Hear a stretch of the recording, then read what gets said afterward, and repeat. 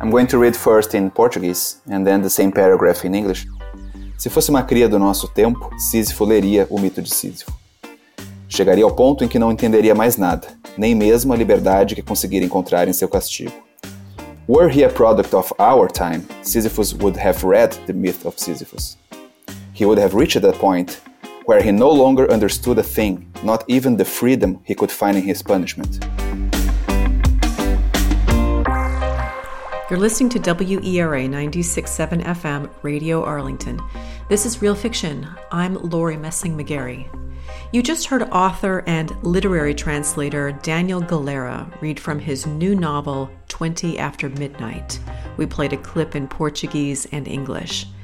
This latest novel from the acclaimed Brazilian writer was just published in the United States in translation.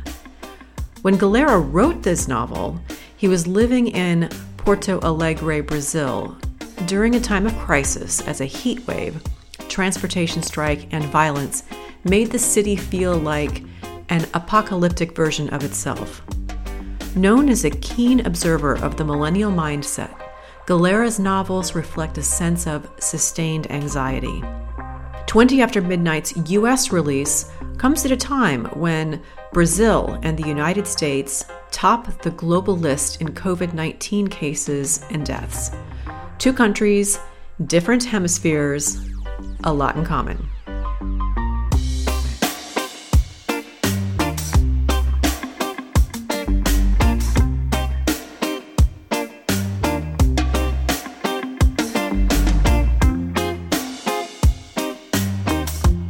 My guest today is author Daniel Galera. He was born in Sao Paulo, Brazil, and now lives in Porto Alegre. He wrote and edited literary websites and was one of the founders of an influential independent publishing house, Livros do Mal. His most recent novel, 20 After Midnight, was just published by Penguin in the United States. Galera has been named one of the most influential young Brazilian writers today. His works have been translated into 12 languages. In fact, Galera is also a literary translator, having translated books by authors David Mitchell and Zadie Smith. Joining me from Porto Alegre, Brazil, to discuss his latest work is Daniel Galera. Daniel, welcome to Real Fiction. Thank you. It's a great pleasure to be here. Thank you for having me. You have lived in Porto Alegre, which is in the southern part of Brazil, and Sao Paulo. Both of these locations are featured in your new novel, which I believe is your fifth novel, 20 After Midnight. Can you tell us something about how the threads in your life inspired this novel? Just like some characters in the book, I have lived in both cities, Porto Alegre and São Paulo, and I have moved back and forth a few times. But I have spent most of my life here in Porto Alegre. My family is from here, and I've been living here now for 10 years already. And a lot of my writing is set right here. In the case of this novel, 20 After Midnight, the idea for the novel came up to me in a particular time here in Porto Alegre. It was the month of January of 2014. That's the moment where the story starts in the book. And that month specifically, I experienced a great distress with everything that was going on in the world in general, but in Porto Alegre specifically. There was a severe heat wave at that month, more than anything I remember experiencing. Porto Alegre, even though we are in the south of Brazil, which usually is cold in the winter, our summers are very hot, and that year was the hottest summer in my recollection. And on top of that, workers in public transportation were having a strike, so there was no bus, and the city was empty because it was the summer holidays, so that was a little bit apocalyptic by itself. And we were also living through very violent times. There were a lot of robberies and murders, and it felt really dangerous just to walk the streets. It was the first time in my life that I was afraid to, I was at my home trying to decide if it was worth going outside to buy some bread or something, because so many incidents were going on in our neighborhood. And on top of everything, Brazil was in the middle of intense political fights. There were big demonstrations on the streets since the year before, 2013, against transportation fares, against corruption, and even against the World Cup, the upcoming World Cup in Brazil.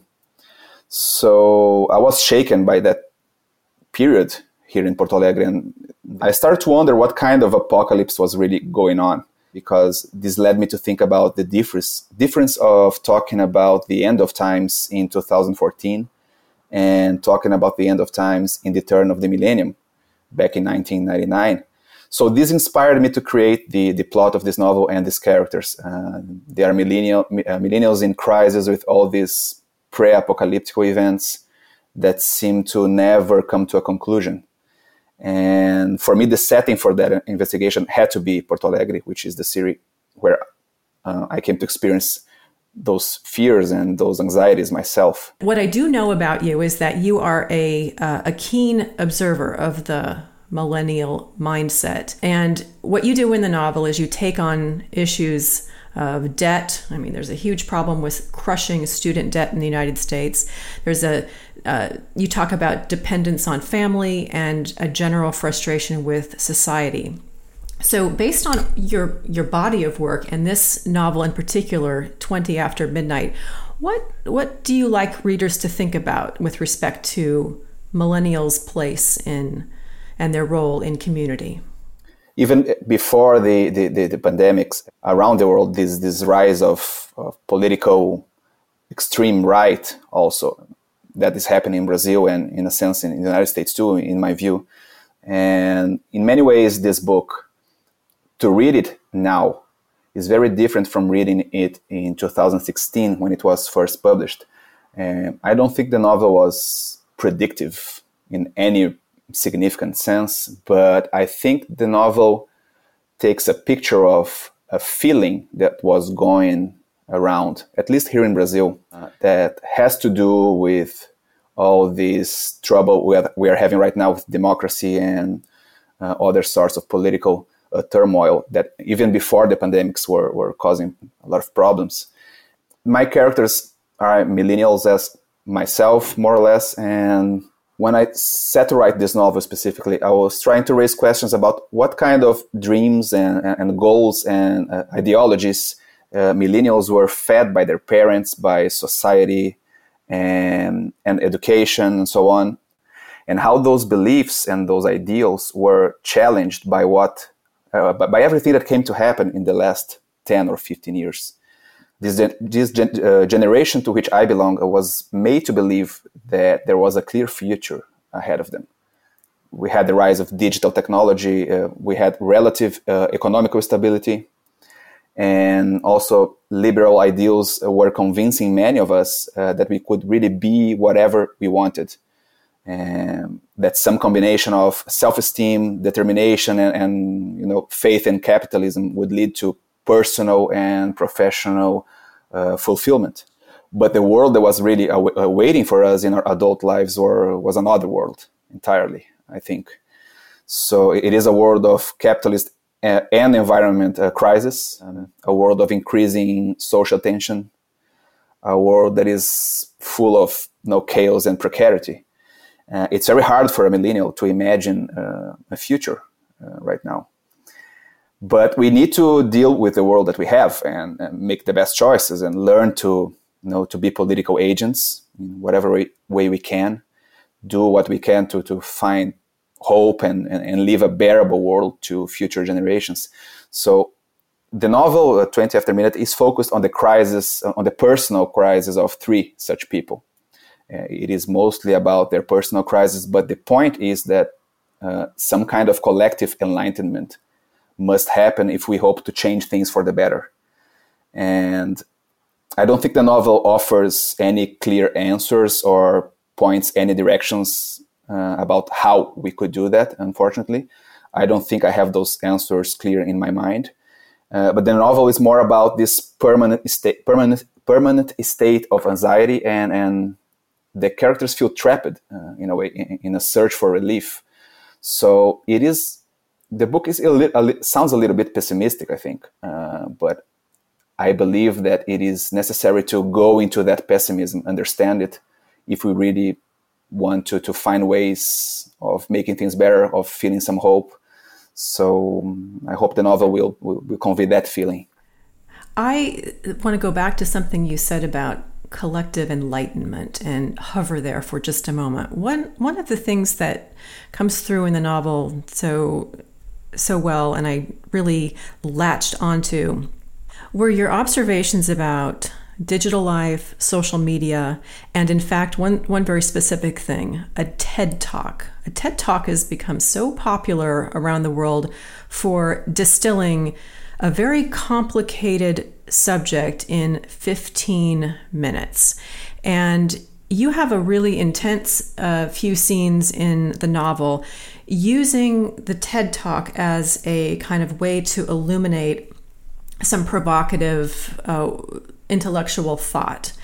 And it's also used, at least as I was reading it, sort of used to understand how the individual delivering the TED Talk might feel some degree of, I don't know if self-conscious is the right term, or some anxiety about maybe oversimplifying something that this individual knows so much about. What frustrates you about platforms like Facebook, Instagram, and social media as it exists today?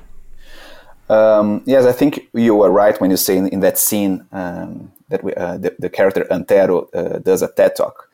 And there is a little bit of irony and some criticism about the way these talks sometimes are created and delivered. And I have watched some great TED Talks, of course, but I also came to identify a pattern on them, and it's a kind of rhetoric that irritates me a little bit, that seems to force all kinds of complex ideas into a narrative of personal success. It has that flavor of a self-help book. And so there's a little bit of a joke in that scene of the book, or the scene of my novel, because Antero, the character, he's a bright young man. He's very intelligent. He's read a lot, but he's also very cynical and full of himself. And he plans his TED Talk as a provocation to the public, like he were some kind of Trojan horse, bringing something new to the table and breaking from the formula and bringing some havoc to the event and so on. But of course, the reader is well aware that he's also a narcissist and he's not as subversive as he believes. So I expect the reader to sense their irony about what the character is trying to do in that moment. And about you asked me about Instagram and Facebook. I left those platforms a few years ago, and the reason, on one hand, I am old enough to remember how it was to experience the web in the early days. I am 41 years old now, and I was a teenager when the web became more widely available here in Brazil. I remember how everything felt more spontaneous and unpredictable, and also the way personal connections that were created on the net felt deeper and more interesting. Surfing the web was a constant discovery. So nowadays, it frustrates me that the internet has become this sort of private backyard of a few corporations that exploit our emotional vulnerabilities to mine our data and so on for profit without our full awareness or consent. But also platforms like Facebook and Instagram, they present themselves as facilitators of spontaneous human interaction. But in truth, they are built and also programmed in such a way that some kinds of behaviors are favored. They feed us what we already know and what we already want, because they map every move we make when surfing the web. And these will narrow our possibilities of learning, of changing our minds, and of being exposed to unexpected ideas. So, and we know what kind of social and political effects that eventually came to happen. The rise of radical political stances that are taking us to dangerous places politically. We can see clearly now that it can be disastrous. I mentioned in the introduction that you have translated some very impressive works. You've translated works by authors David Mitchell and Zadie Smith. How does this process find you? I started to do translation from English into Portuguese when I was very young, actually, 23 years old maybe. It's funny because when I was even younger, I was already writing stories, and I had published 2 self-published books. And I had this idea that to become a translator, you had to be this very experienced, literary person, at least 40 or 50 years old. I don't know what I thought. But what happened is my own publisher here in Brazil, they asked me to translate a couple of children's books. Right. And also there was a book called the Baghdad blog. It was this weblog that was written by this young blogger in Baghdad during the war. I don't remember, the Guardian published a book. Anyway, they thought I could handle that because I was into the internet and the weblog scene. So this came to me, and I did these translations for the money, and I had no idea if I was good or not doing that. But they liked the results, so I started to get more proposals of translation, one after the other. And it came to a point that I was able to pick a few books I would like to translate and offer them to publishers. And in some cases, it worked. It was very important in my trajectory as a translator. When I translated, along with another friend who is also a translator, we did the Trainspotting novel by Irvine Welsh, which is written in a very specific idiom from Scotland. They call it Scot. And nobody wanted to do that book because it's so hard to get into that language. But we were such great fans that we read all his books in the original, in English. And so we sort of learned his language, and we did a test. We translated a few chapters and sent it to a publisher, and they liked it, the way we were doing it. So we eventually we became translators of Irvine Welsh in Brazil. That's amazing. There was a landmark, as you say, in my work as a translator. And from then on, for other books that I translated because I offered them for publishers were, for example, Benjamin Kunkel's novel Indecision. He's a young American writer and essayist as well that I like a lot. And more recently, I did a David Foster Wallace collection of essays that I chose a few of his most important essays, and we did a collection here in Brazil. So that was my idea too. But mostly nowadays, publishers offer me books to translate, and I was lucky that they offered me writers I like to read, like David Mitchell and Zadie Smith, as you mentioned. I translated John Cheever, which I absolutely love, and a few others. So I have been lucky in the sense that I get to translate authors I really enjoy, because it's not always the case. So it goes both ways. There are instances where you see a book you feel should be in translation and you suggest it to a publisher, and other times the publisher will come to you and after they've already purchased the novel for distribution in Brazil and ask you to translate. It's both ways. And in Brazil, more than 50% of our book market is from foreign books. So there's a lot of stuff to translate. And of course, English being the main language in the market. So there's never a shortage of interesting novels and stories to a translator from English into Portuguese. Well, obviously you're not intimidated by books that have, as you said, a particular idiom or a lot of specific kind of colloquial phrases. And, this makes me think of something I remember the great novelist from Turkey, Orhan Pamuk, said. He said when his books are translated, he becomes very depressed because when he's writing in Turkish, there's a very musical sense that informs how the sentence structure comes together on the page. And that doesn't always translate neatly. And he has quite a collaborative process, I know, with his English translator. Now that you're seeing your work translated into different languages, and I think the count is at least 12 languages. How do you feel about Portuguese coming together in English or Italian or Spanish? Are you comfortable that the translation is capturing your very unique voice? Yes, I think I am. I am aware that many writers don't feel so good thinking about how their books are being translated into another language.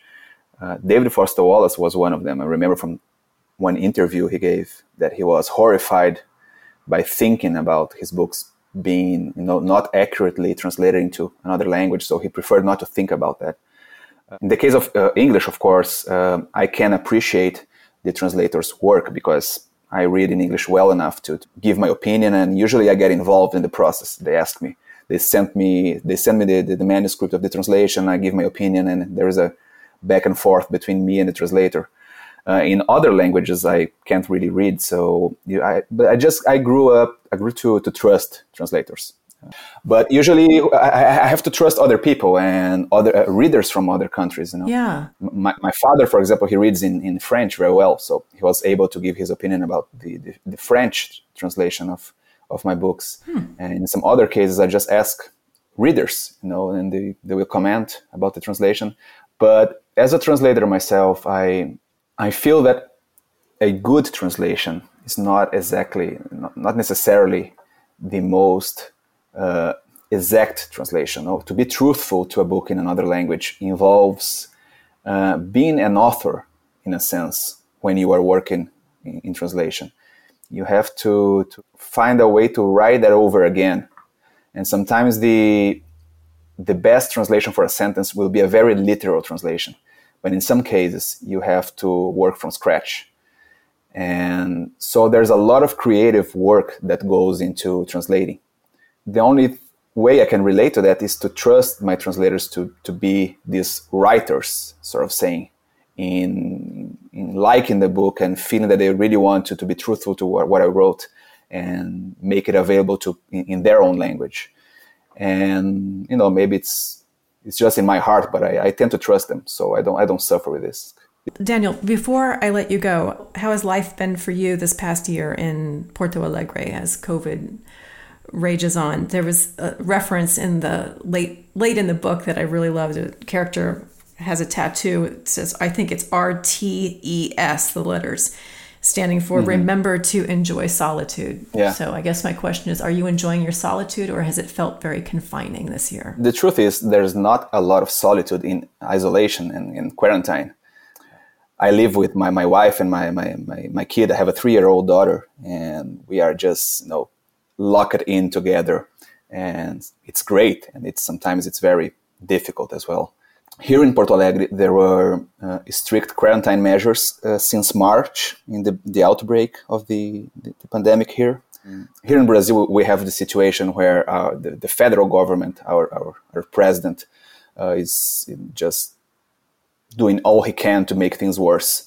And governors in our several states, they are mostly, listening to science and trying to do, or at least they were until recently, trying to make things better with quarantine measures and so on. So in Porto Alegre, we had a good start. There were quarantine measures that were adequate, and it helped delay the infections for a couple of months. But right now, we are going through the peak of cases here. So the hospitals are full of COVID cases, and it's not a good picture. So it's a time to be very, very careful, right. To stay healthy and not put other people in danger. And it's been very scary and frustrating, of course. I think that's the case for everyone, everywhere. This whole thing about President Bolsonaro just adds to the suffering. He advocates doubtful treatments, just as President Trump. He meets his supporters without wearing a mask. He jokes on television about the death tolls, and it's a horror show. And some days this can be overwhelming. I get depressed. My family gets depressed. Usually next day we feel a little better, but it's ups and downs. Yeah. Most Brazilians feel a lot of rage about what's going on. It is hard to find work for most people, but me and my family, we are safe. We have access to good medical treatment if we need. To the most vulnerable citizens, it's much, much worse. Right. And it really breaks my heart to think about what people in worse conditions than me and my family, what they're going on. It's heartbreaking. And we are inside our home trying to create a new daily routine every week, trying to work, have some quality time together whenever we can, have some fun whenever we can. Well, you did answer one question I wanted to ask, is that you are actively working on a new novel. Confinement is challenging, but as a writer, you've got to keep the pen moving, and it sounds like you're doing that. In the first couple of months of the quarantine, of course, we were just trying to have some kind of healthy routine, and I couldn't work. But eventually, a new work process was possible, and I was thinking about a book containing 3 very long stories or very short novels. I'm not sure how I would call them, but it's going to be 3 stories in one book. And one of them takes place in 2018 on the weekend of the election of Bolsonaro in Brazil. So it's very contemporary, has to do with our reality right now. Right. And the other 2 stories are set in the near future. And they're a little bit science fiction, more or less. It's the first time I delve into that territory. I love to read science fiction, but I never was able to write it. And I don't think I'm writing proper science fiction, but it has some elements, and it's feeling very stimulating for me to go into that territory. So it's 2 stories that take place a couple of decades from now. There's different technologies. There's different issues going on, and I'm midway through it. So every day, if I can find 1 hour, sometimes 2 hours to work, it's amazing. And I hope I can finish by the end of the year. My guest today is Daniel Galera. He is the author of 20 After Midnight. It was just published in the United States by Penguin Press. Daniel, thank you so much for joining the program today. It has been really enlightening and insightful to hear from you, both in terms of your new novel and your life as a literary translator. Thank you, Laurie. This was a great conversation.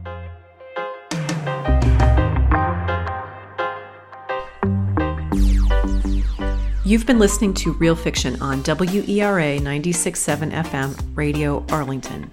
You can find Daniel Galera on Twitter. His handle is A Large Denial. I'll say that again, A Large Denial.